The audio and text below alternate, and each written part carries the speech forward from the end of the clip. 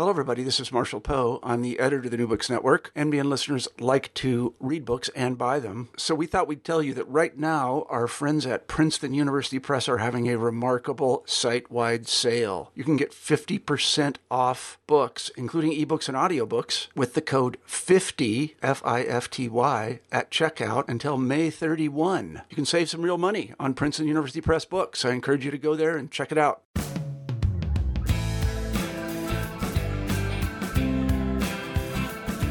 Welcome to New Books in American Studies. I'm your host, Michael Amico, and today we're joined by Stephen Cushman to talk about his book, Belligerent Muse: 5 Northern Writers and How They Shaped Our Understanding of the Civil War, published by the University of North Carolina Press. Stephen Cushman is Robert C. Taylor Professor of English at the University of Virginia and has published 5 collections of poetry. His latest is a book-length poem called The Red List, which refers to the Endangered Species Register. In it, Cushman meditates on whether we can come back from certain types of endangerment. In addition to critical scholarly work on poetics and form, he has also written another book on the Civil War, focused on a single battle, and called Bloody Promenade: Reflections on a Civil War Battle. That is, the Battle of the Wilderness, the bloody field of which Cushman lives in close proximity, prodding him over many years to reflect on that connection and the familiarity with the history that flows unheeded through our daily lives and yet, at moments, erupts. In Belligerent Muse, the subject of our conversation today, Cushman is interested and points us with gentle precision to the act of writing itself, thinking, deliberating, trying out words and phrases, composing, but as sort of the main event of the text and perhaps history itself. No doubt the poet seems very much at work here, which is why I'm particularly excited to have Stephen join us today. Stephen, welcome to the show. Thank you very much, Michael. I'm very pleased to be joining you today. Great. So what attracted me to this book at first was your focus on the act of writing and the idea that composition or composing is where stuff happens, where reality is shaped. What is the importance of this shift, this focus in attention for history, for writing history itself? And I guess in that question is what brought you particularly to write this book? Good. Okay.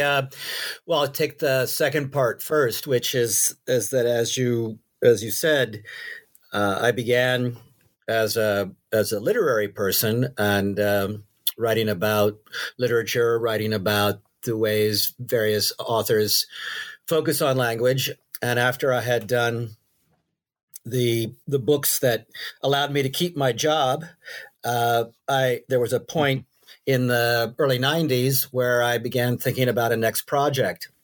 And what has happened in literary study, or what had happened in literary study, is that there's been a swing towards what people in my end of the world think of as historicism. That term is a troubled term, but that's the one they use. Right. And so I began to think, well, my goodness, I was interested in the Civil War long before I was interested in Shakespeare and Milton and Emerson and Whitman. I think I'll teach a course called Representations of the Civil War.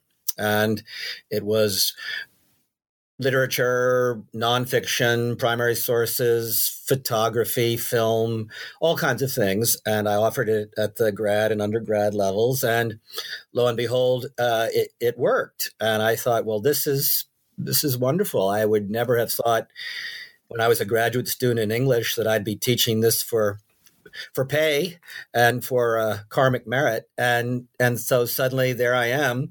And the more I got into it, the more I realized and have come to believe firmly that literature and history are very much siblings. And that's not a new thought with me.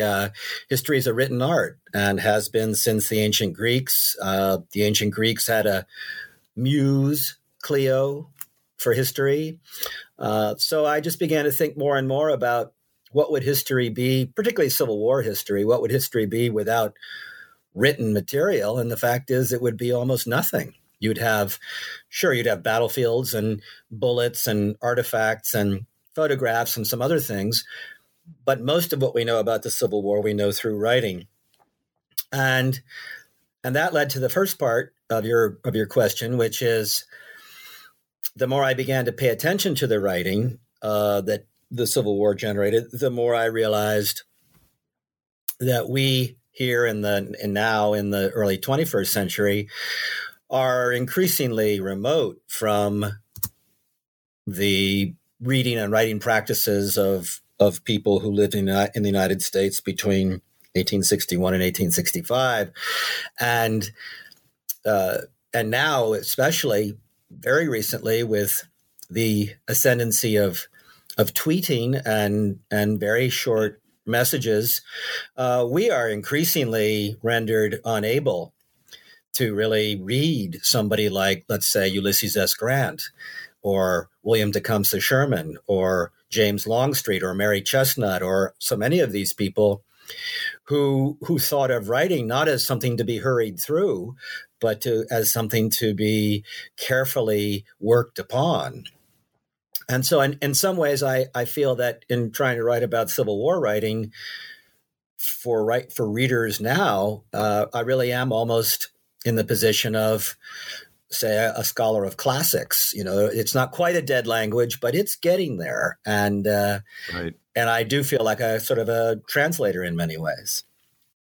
Right. Well, there's a lot to say about what you just said in terms of especially the changing literary cultures today and in the 19th century. I want to just go back first, though, to your comment about historicization. And you started as a literary critic, but then was attracted to or curious about the methods of historians, and you mentioned the word historicization. What did that mean to you, and how did you trouble that in terms of looking at forms of writing? Yeah, well, as I from a literary scholar point of view, when somebody says historicist, and we certainly in the 80s and 90s we had a phrase new historicist.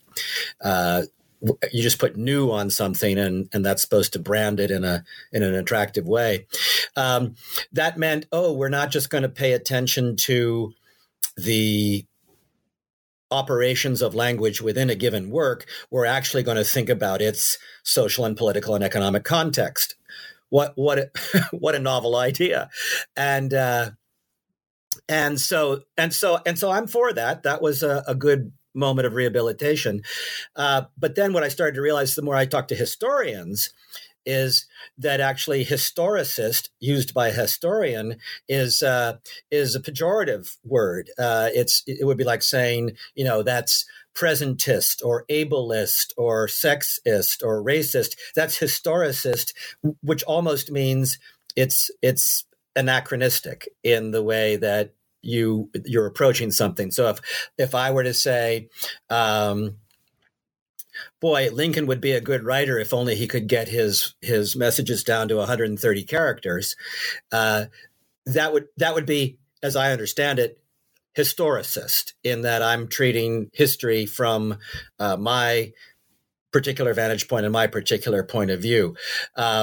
So I become less, that's exactly what I'm trying to overcome in the work that I do, which is to try to remind us that when we're reading, let us say, Lincoln or Sherman or Walt Whitman or whoever it is, we're trying to return to a moment that at that moment felt every bit as complicated and incomprehensible to the people of that moment as our moment does to us now. In other words, it hasn't been mulled over and digested and reduced to multiple choice tests, or to and this can rapidly become very contentious, this subject, but to the sorts of op-ed one-liners that people are getting off now about the American Civil War, which I understand, you have limited print space. You got to say something pithy, but in fact, it's not adequate. it's not adequate to the immensity of that moment and the confusions of that moment. That's fascinating. Basically, as I hear what you're saying, that historicism practiced by historians has always been about, let's take the context into consideration. But the context of the past, as we talk about it today, always sort of slips into the context of the present.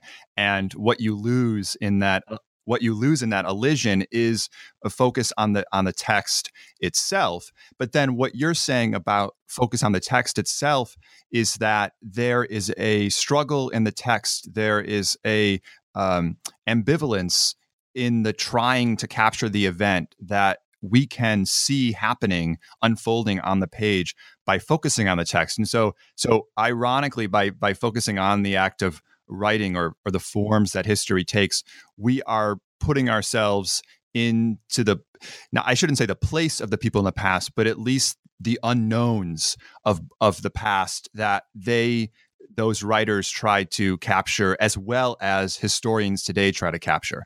And so in some ways it humbles us all, this return to form. I think that's superbly put. I wish I had written that down in the introduction. No, I mean, that's exactly right. That's exactly how I feel. And it also reminds me of that famous quote by Whitman that you talk about in the book: "The real war will never get in the books." And you talk about putting the stress on the word books, that the real war will never be books.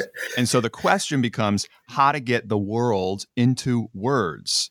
And it obviously speaks to the themes and the questions that you've already introduced so far, as opposed to the focus on the events itself or quote unquote the real. And we'll get to this later about how the real may only be able to appear in words themselves.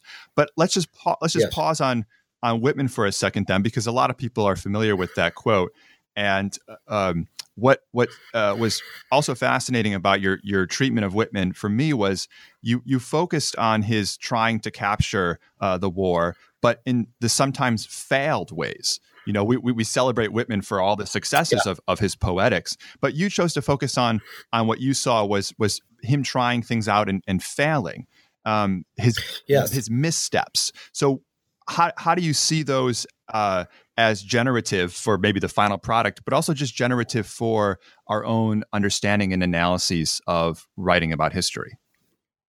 Yeah, no, I think that's so important because, you know, when we look at any writer, whether a so-called imaginative writer or a so-called historical writer, such as say Lincoln or Jefferson, we tend to see them served up to us in finished, packaged forms, often in anthologies or selections, and what we look at, whether it's the Second Inaugural or the Declaration of Independence or Whitman's Song of Myself, we look at it and we say, my gosh, this is absolutely perfect. And it's how could anybody do this?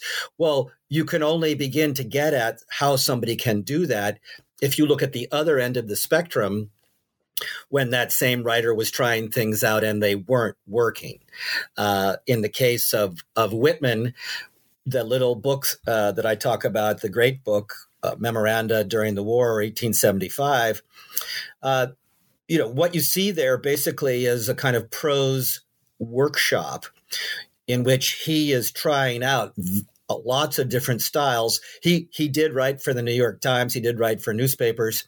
So he has a certain journalistic style available to him, but he also wrote a kind of potboiler temperance novel called Franklin Evans back in the 1840s, and so he also has a kind of lurid fictional prose style available to him. Right. He also has this new kind of strange verse form that he's been working on. And so he has lots of different registers, lots of different gears in his transmission.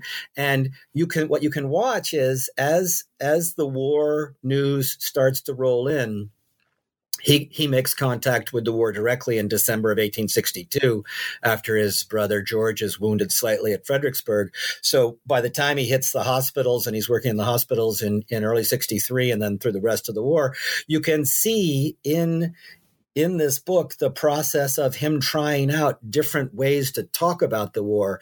And some of them, in my judgment, are spectacularly successful in ways that anticipate, say, Hemingway. Mm-hmm. Others are just really embarrassing, and they participate in sort of florid, overwrought 19th century overwriting. And I think it's by looking at those latter examples and where the failings are that one is in a position then to appreciate how extraordinary the achievement is when he gets it right in a way that we think is powerful. One of the things that Whitman was always so anxious about, you can see it everywhere in his work, everywhere in his verse, everywhere in his prose, is the realization that he's brief and transient, and he wants to be talking to future generations. So one way to measure him on his own terms is how well he talks to, say, us right now in the 21st century. And he often does. And he does because he tries out a lot of other things, but he also hits on these moments, which we happen to recognize now as things that work for us. And I think this would be an example of one of the things that he hits on that works for us, but you can give another example. You talk about how Whitman, in a sense, pioneered a kind of everyman history, specifically of the Civil War, focusing on the individual soldier, the unknown soldier in some instances, and the interactions, the physical interactions, gestures, touches, looks, words exchanged, from a soldier lying on a bed and Whitman sitting next to the soldier talking. And you suggest that this is the beginnings of sort of history from the bottom up, in a sense. And of course, what's so powerful about that claim is that you connect it with his discovery of a way of writing history. So we usually talk about history from the bottom up as solely a political, ideological question about including that which is left out of history. And that is true. That is part of it, certainly more recently. But what's fascinating about what you're saying is that, but actually, in some ways, it begins as an attempt to find the way to capture, quote unquote, the real war. So is this beginnings of, history from the bottom up an example of the way something Whitman found that still speaks to us today? Yeah, no, I think that's exactly correct.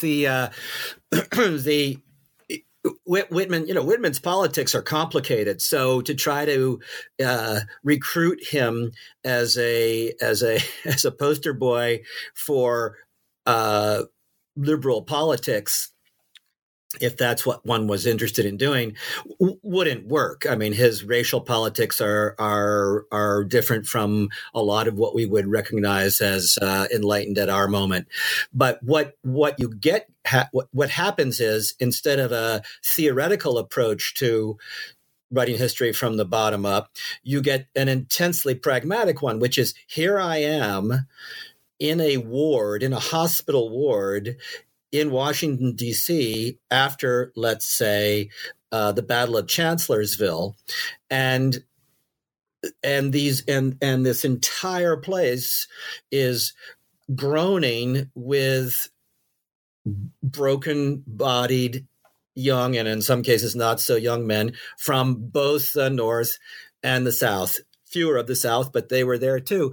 And here I am going bed to bed, trying to talk to these young men, listen to them in any way that could be helpful, cheering them up, giving them little things, and hearing their stories again and again and again, hearing their stories. And how do I, Walt Whitman, somehow reconcile these little stories with the idea of the massive totality of the war as it is seen from, let's say, the highest offices in Washington or the highest offices in Richmond, Virginia. And I think that one of the things you can feel in Whitman is almost a kind of mathematical awareness of how small one soldier is in relation to the whole, and yet how intensely important he is in relation to the whole, precisely because he is, Whitman's word would be, typical. He can be extrapolated from to into a larger picture. There are things to question about that assumption on Whitman's part, and I talk about some of those. But what we can feel at this moment is Whitman is sort of starting to become, and this is one reason I think he speaks to us, he's starting to feel some of that same kind of staggering awe before the prospect of mass anonymous violence that we subsequently know so well from World War I and World War II and on and on and on. He's starting to see that, and he's starting to realize that his problem as a writer is a problem of scale. How do I go from my immediate, what I'm seeing, and he's very clear. He says, I doubt that anybody can get a picture of this war without the experience I'm having. And you could say, on the one hand, how totally narcissistic and solipsistic that is, but it's right? It probably is right, and it probably is true of the over 3 million people who participated in that war, or the millions of people who stayed home and worried about them. That's what he was after, is how these atoms, how these little phenomenological atoms of individual experience aggregate themselves into a whole of what's going on. Right. So, yes, you do take him up, or you question his claim that he is writing about the representative man, or his word, the specimen of the war. And of course, if by numbers, in terms of a sociological analysis, you're right that who he was writing about was not necessarily representative in a pure kind of population distribution question, but his interest in the individual and how he presents the cares and concerns of the individual is representative in terms of the individual, or the singular, or the perspective of any one person. And it's that, I think, that would speak to people today, even if the soldier himself does not look like you today. Yes, no, I think that's right. And as you were speaking, I just put together one other thing too, is don't forget that Whitman arrives in Fredericksburg almost exactly 2 months after Matthew Brady's Dead of Antietam show shows these first photographs of the aftermath of Antietam. So there's a way in which the closeness of those two events, since Whitman certainly would have known the Brady photographs, how do we go from these images of dead individuals, dead people, each with a story? How do we go from those people to then the stories of the soldiers while they're still alive? And I think you can draw a really pretty direct line from that Matthew Brady Dead of Antietam show through Whitman right to the Maya Lin's Vietnam Memorial, where the idea is here are the dead, here are the names. We're just going to put the names up, but every single one of these names is a story. So you're left to infer the story from the name on the wall. It's interesting. It's interesting that whenever Whitman is trying to specify a soldier, he always starts with his name. He puts his name down, and then he puts where he's from and what regiment he's in, and that it's just that bare information that becomes so powerful. Right, the proper name, the individual's name as the trace of their singularity in the world, set against, in terms of the Maya Lin example, a deep, irrevocable scar in the land, and that juxtaposition between a kind of general shared scar and the specificity of a name and the friction they cause between them is somehow the truth in all there is to say. And I find your connection between Brady's photographs and Whitman's project very persuasive as well. It also reminds me of one of the Brady photographs that, you know, someone's body was moved into place in order to create a scene, and scholarship has been critical of that move, saying, well, this is not real then, because Brady or whoever was taking the photograph, I forget it, Gardner, maybe it was Alexander Gardner. It's Gardner at Gettysburg, yeah. That he was staging it. And of course, that is a very similar question to the ones we're talking about now in terms of Whitman's maybe even composite pictures of these soldiers, even though he might be using an actual person's name. It also brings me to the question of your own method of writing this book, and your way of kind of sort of smashing, you know, the illusion of things, but with all due respect. And as I was reading it, I was thinking, wow, you would make a really great literary critic just of, you know, contemporary work. And I also thought of Errol Morris, the documentarian who's investigated sort of minutiae of historical fact with photographs as well. But for both, say, you and Errol Morris, these possibilities of what might be real turn on small bits of information, and the reader wonders, why does this matter exactly? But it does matter because the cumulative effect is that you're sort of stripping a moment down to the unknown, where in the end you feel, or at least I did, newly in the presence of something that was real, because at the end of the day, we don't quite know. And it's that you bring us to that moment of the always being created. And I am thinking also of what you talk about in terms of Lincoln meeting Emerson, and whether Lincoln had been to Emerson's or heard Emerson talk in person. Was he, quote unquote, there ever in the presence of Emerson to hear? And the ambivalence of whether he was actually there, because you go, well, he could have been based on these diaries, but really probably not. And again, the reader might be wondering, why does this matter? But then again, when you get to the end of it, you make the question sort of quiver, as if the ambivalence of whether he was there or not is the life of the men interacting in the room when Lincoln and Emerson do meet, and that they felt each other's presence and impact, you know, nonetheless, or we feel their impact and presence nonetheless, because of this. You're sort of peeling away what the facts might be and allowing us to see where we end and can know no more.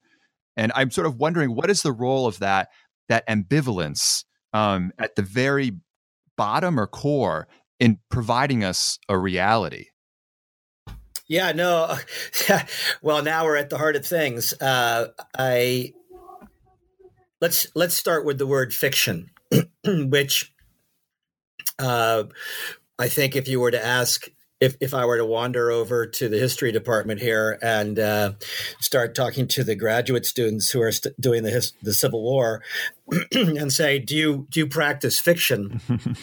They would be horrified by that idea, and no, they practice fact, or they traffic in facts, and then you just have to. It takes only a little thinking to realize, well, but fiction and fact aren't opposites any more than necessarily belief and doubt are opposites. Right.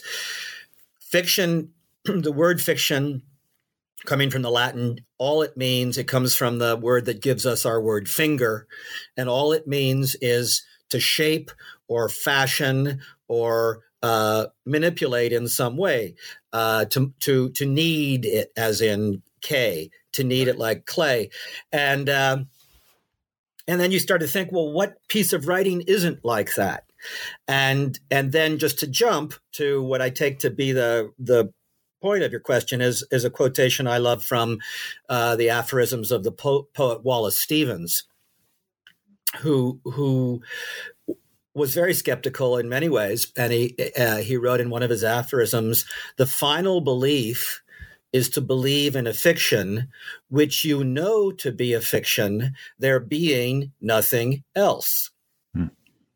And I think it's that second part that you're pointing to, is that we start with with something that is either pre-verbal or non-verbal or averbal in some way. Let us say the assassination of Lincoln. No one.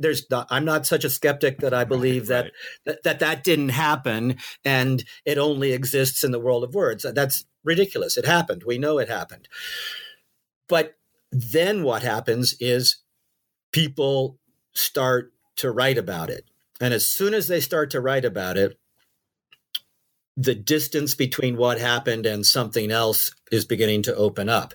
And we have a very, particularly now at our moment, we have a very naive trust in pictures, photographs, to somehow be truer than words. And we have that terrible platitude about one picture's worth 1,000 words. But what I always want to say is it depends on whose words.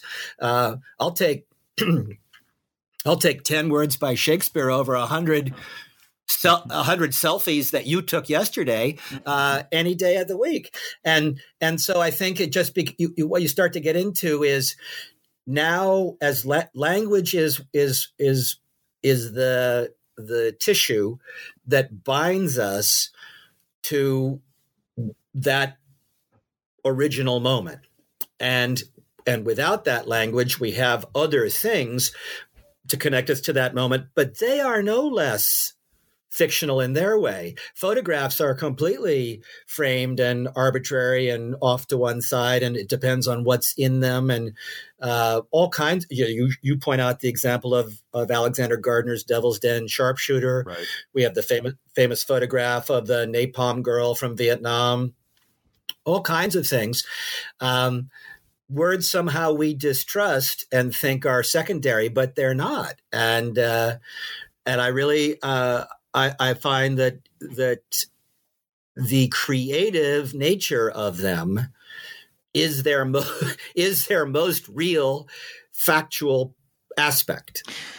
Yeah, that's very well put and generative for developing an understanding of what history or the real is that would speak to both quote unquote fiction writers or prose writers and historians. As I'm hearing it, or as I would put it, then it would almost be that history, whatever the historians in the graduate department think that they're doing, is the very mark of the unknown, as I said, or the space around which words work. So historians are using words, the same material, the same means by which any writer tries to capture something. But maybe the difference could be in that the historian is more interested in capturing that unknown at the very core of writing, around which it circulates. And if you told that to a historian, they may say, well, then now that sounds poetic. But maybe poets are actually the purest form of the historian, in terms of, I'm thinking of Emily Dickinson, in terms of even using space on the page to show a kind of hiccup in our discourse or a catch in the throat where we know we have hit or someone has hit on something absolutely real. And it is something that is not, it does not appear fully before our eyes. And it's the use of words that actually gets us to that. Yeah, no, I think that's right. I mean, and again, you look at the etymology of the word history. It's the same as the etymology of the word story, and those two go along, just meaning basically a narrative. for quite happily for a while, and then it's somewhere in the 16th century ish that they part company, and story starts to take on a more imaginative connotation. But early on, they're the same. And I'll give you one other example that I think is opposite. My sister was telling me that when she was on jury duty, and it was for a traffic accident case, but it was a bad one, and it was important that the judge instructed the members of the jury not to talk about the case at all. And the judge didn't mean with outside people, he meant with each other. And the reason that he gave them this instruction was, as soon as you begin to talk about an event, you start to judge it. You start to judge it and frame it and select details. And as soon as that happens, then from my point of view, you're underway in a kind of literary art and or a poetic art or historical art. I mean, they all, at that point, I think they're all together. Yeah, and I just want to add something to the etymology of the word history, because I've been thinking a lot about this recently. There's a wonderful scholar, his name is Jonas Griethlin. I think that's how you pronounce his last name, but he has written about the beginnings of history as a genre and its response to, or quote unquote correction of, epic poetry at the time, in trying to sort of dial down the hubris of the hero the historian was doing.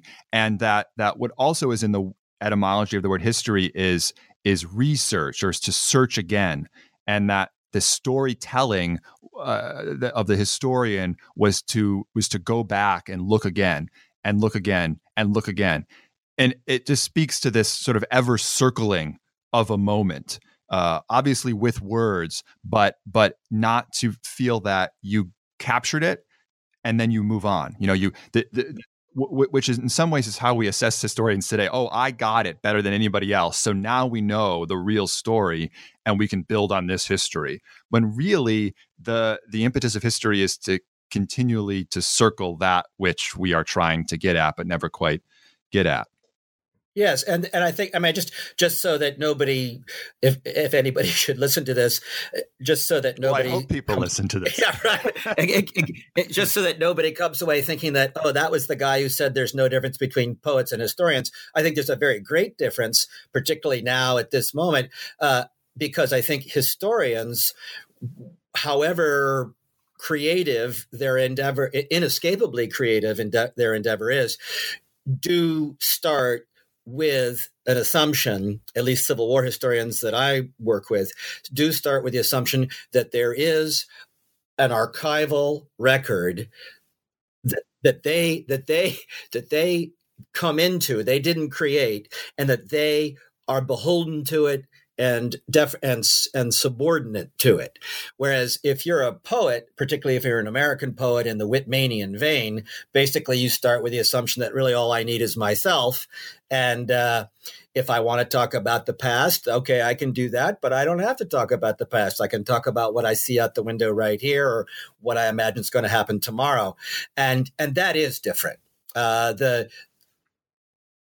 The material, the material of language may be similar, but I think that initial procedural assumption, I do want to just make clear, I do believe in. And when I'm writing as an historian, I'm not just off celebrating myself and assuming that what I assume you shall assume.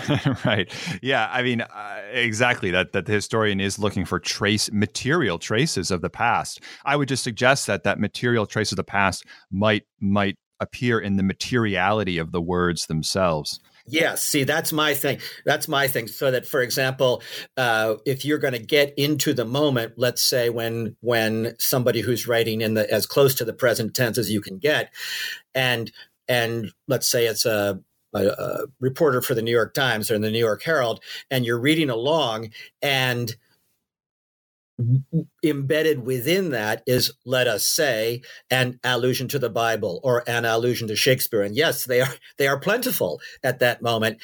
You realize that writer is part of the historical trace for that writer is not only the events that are going on that mostly he is trying to talk about, but it's also the history of verbal expression that's available to him, the currency with which he can complete this transaction, that he can count on his readers to recognize. And that, to me, is what's fascinating, particularly because now so much of that is lost to us.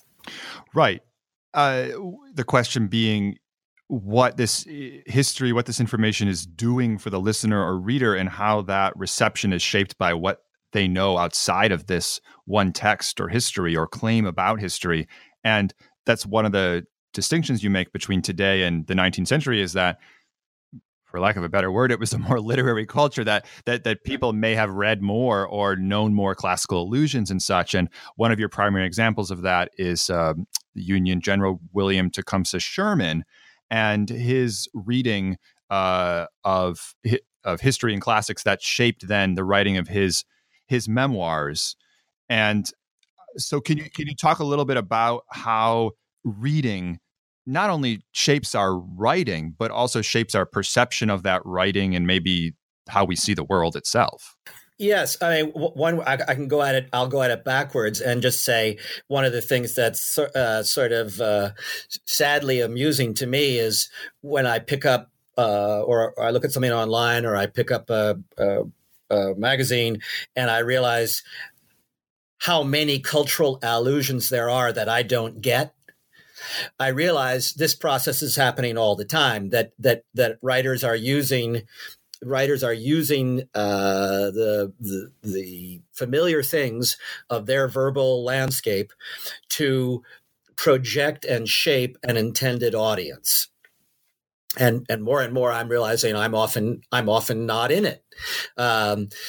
If we work back to the Civil War, let's take somebody like Sherman, who was, a lot of people I don't think know this, an intensely self-consciously artistic sensibility from the beginning. He wanted to be a painter as a young man.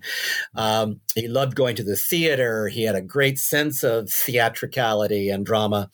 And so as he's reading and absorbing, and then also being a primary actor in so many of the major events of the war, these things are intermeshing for him. And when he comes, say, to write to his wife, or to write a report back to his superiors, or to write orders to his troops, the structures available to him, the conventions of language available to him, have been shaped by his deep literacy. And it doesn't mean that he's throwing out Latin phrases all the time, but it does mean that there's a certain verbal discipline that he brings to bear on his expressions and his communications that both reflects and shapes the world that he wants to speak to. Right. So we see the world, or we see each other through writerly modes, or even seeing as a form of writing, or we are writing as we are seeing. And of course, this could easily become mythological. Whitman created an America that we have dreamt through the development of his style, or something like that. But it's also just operative every moment of the day that our assessment of, quote unquote, the moment is shaped by identifications with people from our past, authority figures that we look up to or that we've read about, the words of others, all of this, and it is crucial because we all might be trying to decipher a similar moment with very, very high stakes, or very high symbolic stakes. And that reminds me of a moment you focus on in your chapter about Joshua Chamberlain, the Union. I don't know. Was he was a general? Okay. General by the yeah. Okay, so Joshua Chamberlain at Appomattox at the end of the war, and he, in his memoirs, or at least the account of this incident, which he wrote about a few times over his life after the war, is of the Confederates marching by the Union Army during their surrender, and what some kind of gesture that the Confederates offered to the Union Army. What did that gesture mean? Was it a gesture of peace? Was it a gesture of ambivalence? Did it even happen? Was it a sort of need for reconciliation or the belief in reconciliation on a part of the Union? But that whatever the contours of the gesture, it was seen in relationship to what the individuals on the ground and then the readers subsequently were thinking or feeling or needed to think or feel. Yes, and what's so I mean that moment, whatever it was, did Chamberlain order his soldiers to salute the surrendering soldiers of John B. Gordon's corps? What happened there? Yeah, we don't. There's there no cameras were rolling. We don't know, but what we do know is that moment has had a disproportionate effect on Civil War memory, which is the big, as well as I do, is the big term of art these days in the field, and one of the terms of art, and it's so powerful that you can hear it narrated if you go to Appomattox and take a tour with a park ranger, and you can hear it. One of the things I talk about in that chapter are all the recent books on very different subjects. There's a book on leadership. There's a book on forgiveness. There's a book on how to be a good minister. And all of these books refer to that story of Chamberlain and Gordon in ways that show that it has become mythologized into something iconic that we definitely value. Many of us definitely value. And it's what I try to do in that chapter is to break down and show, as though it were a film, frame by frame, how the written account emerged, and why a particular difference in account between accounts might matter, why some differences between accounts probably don't matter. They're probably trivial material. One thing that's also fascinating about that particular moment is how each of the two principals, Gordon and Chamberlain, recognized what they had here, because then they started appearing on stages together when they were giving speeches, and you realize that this was becoming a Reconstruction era image of reconciliation between white populations of the North and the South, and how important that was for certain people. Both those men, not coincidentally, were very successful politicians, so they were shaping the moment to their particular needs and aspirations. But it's that little moment that closes the book, that Chamberlain moment, is a kind of, I think of as a kind of fable about how the whole thing works much of the time, that you go from the raw material of the actual surrender and the letter to his sister, and then over the years it changes and changes, and now we have the story that we invoke and treasure, many people. It's interesting that as I was recounting that moment, I actually flipped it. I said that it was the Confederates who saluted the Union, which is just to say, in my mind, as I was reading it, my imagination was going, and I was thinking about the meaning and the power of say a salute on the part of the Union Army towards the Confederates, that it was surely, if it happened or however it happened, was a recognition of some kind of brotherhood or reunion or whatever you're saying, but that then that implicates the Confederates as well in my mind. And so it was formed and shaped by, how you're talking about this moment, how Chamberlain was writing it, but then what I did in my mind with that image.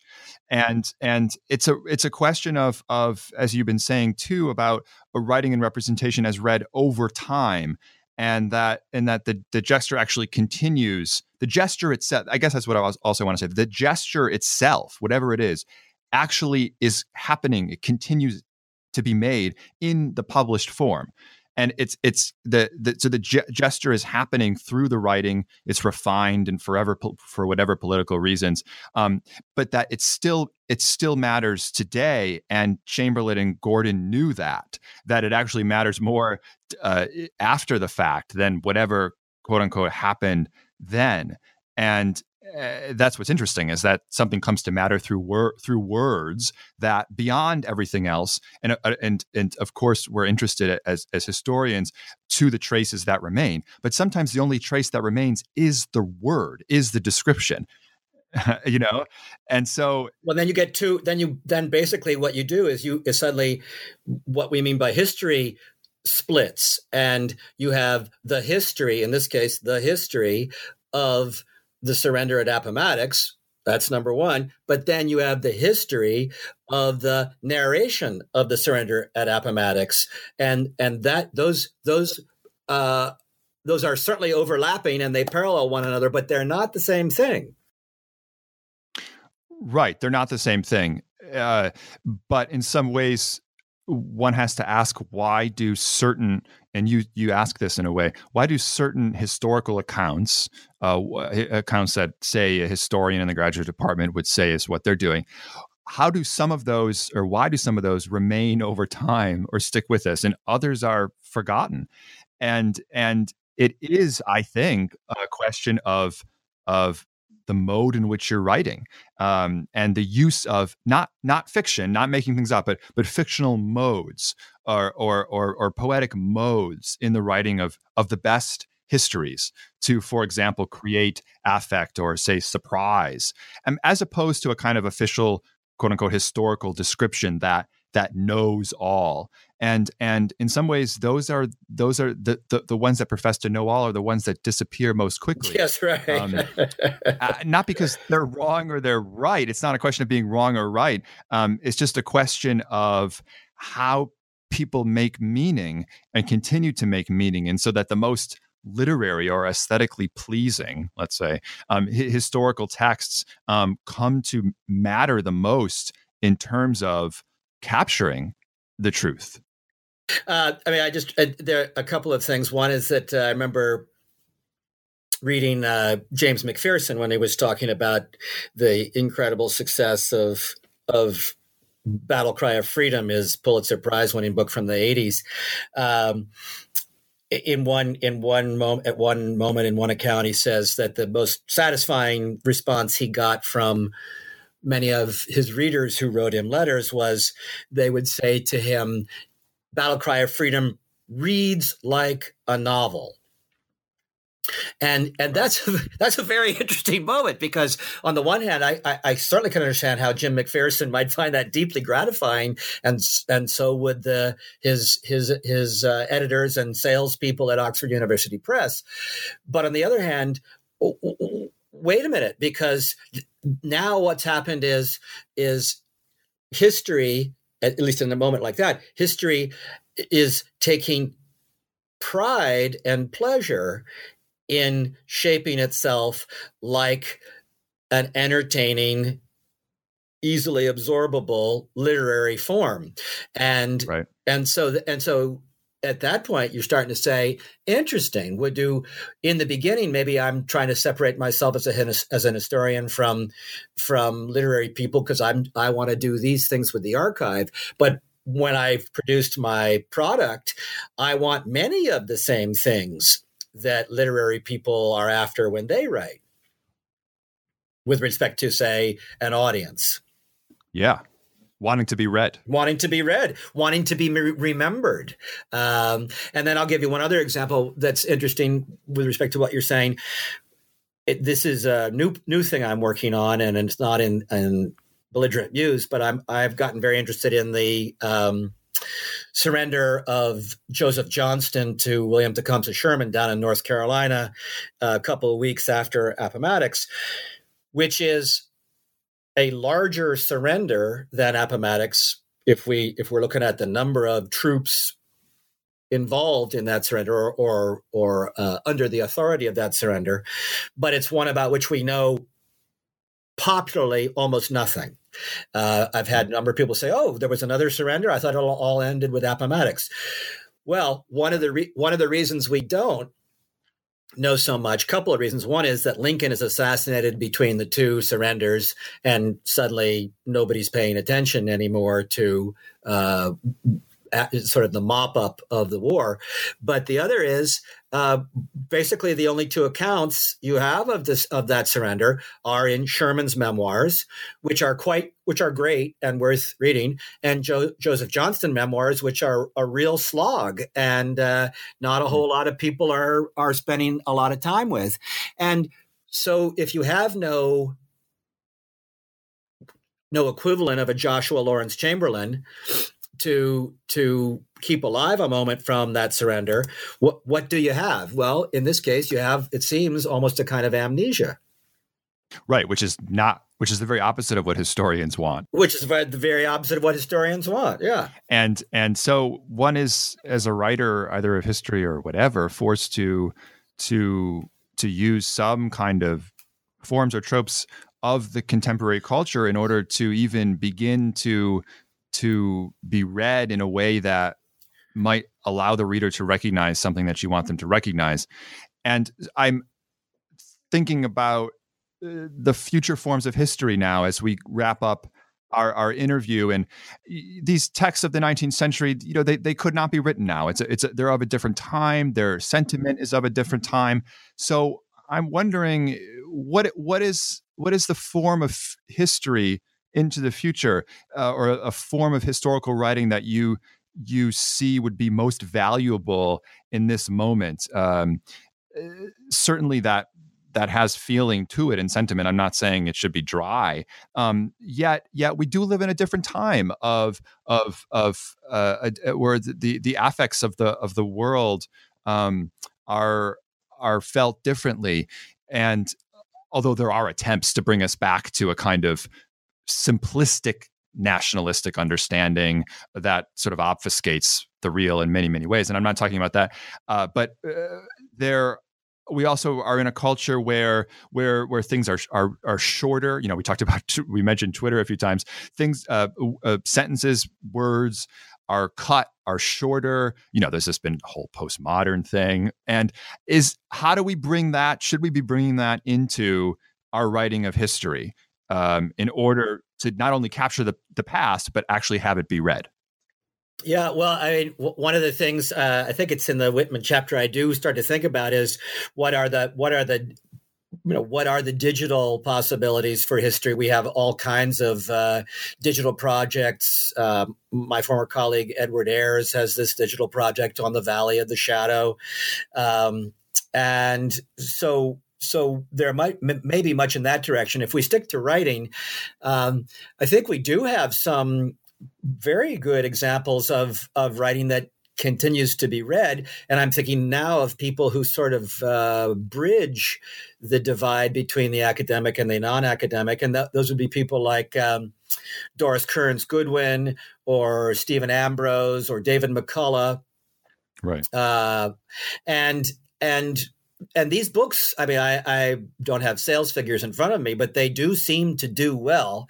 And then the other zone that I think probably is going to become increasingly important is probably film documentary. And here I'm thinking about, say, most recently, the Ken Burns, Lynn Novick, 18 parts on Vietnam. There's been a lot of blogging about that, and a lot of historians saying, no, what about this? What about that? But the fact is, something like 12 million people watched that first episode. And I have a feeling that form, that medium, will probably become increasingly important for those who are interested in history as well. We also have the even larger question of what role history will play at all, because in order to be interested in history, one has to have an interest in the value of the past, and that's not a given. I don't think that that's a given as our present becomes more and more hypnotizing and more distended in many ways. it's not clear to me how many people are going to be troubling themselves 100 years from now about the years 1861 to 1865. Well, that just means that the pressure is on the historian to create forms in which history comes to matter. And that's what we've been discussing today. And obviously, we've tossed around all sorts of questions and challenges embedded within that larger question and challenge. And so for that, I am very, very grateful, Stephen, for you joining us today. We have been talking with Stephen Cushman, who is a poet and a literary critic and a professor of English at the University of Virginia. And the subject of our conversation was his book, Belligerent Muse, 5 Northern Writers and How They Shaped Our Understanding of the Civil War. Stephen, again, thank you for your time. Thank you very much, Michael. I've enjoyed it.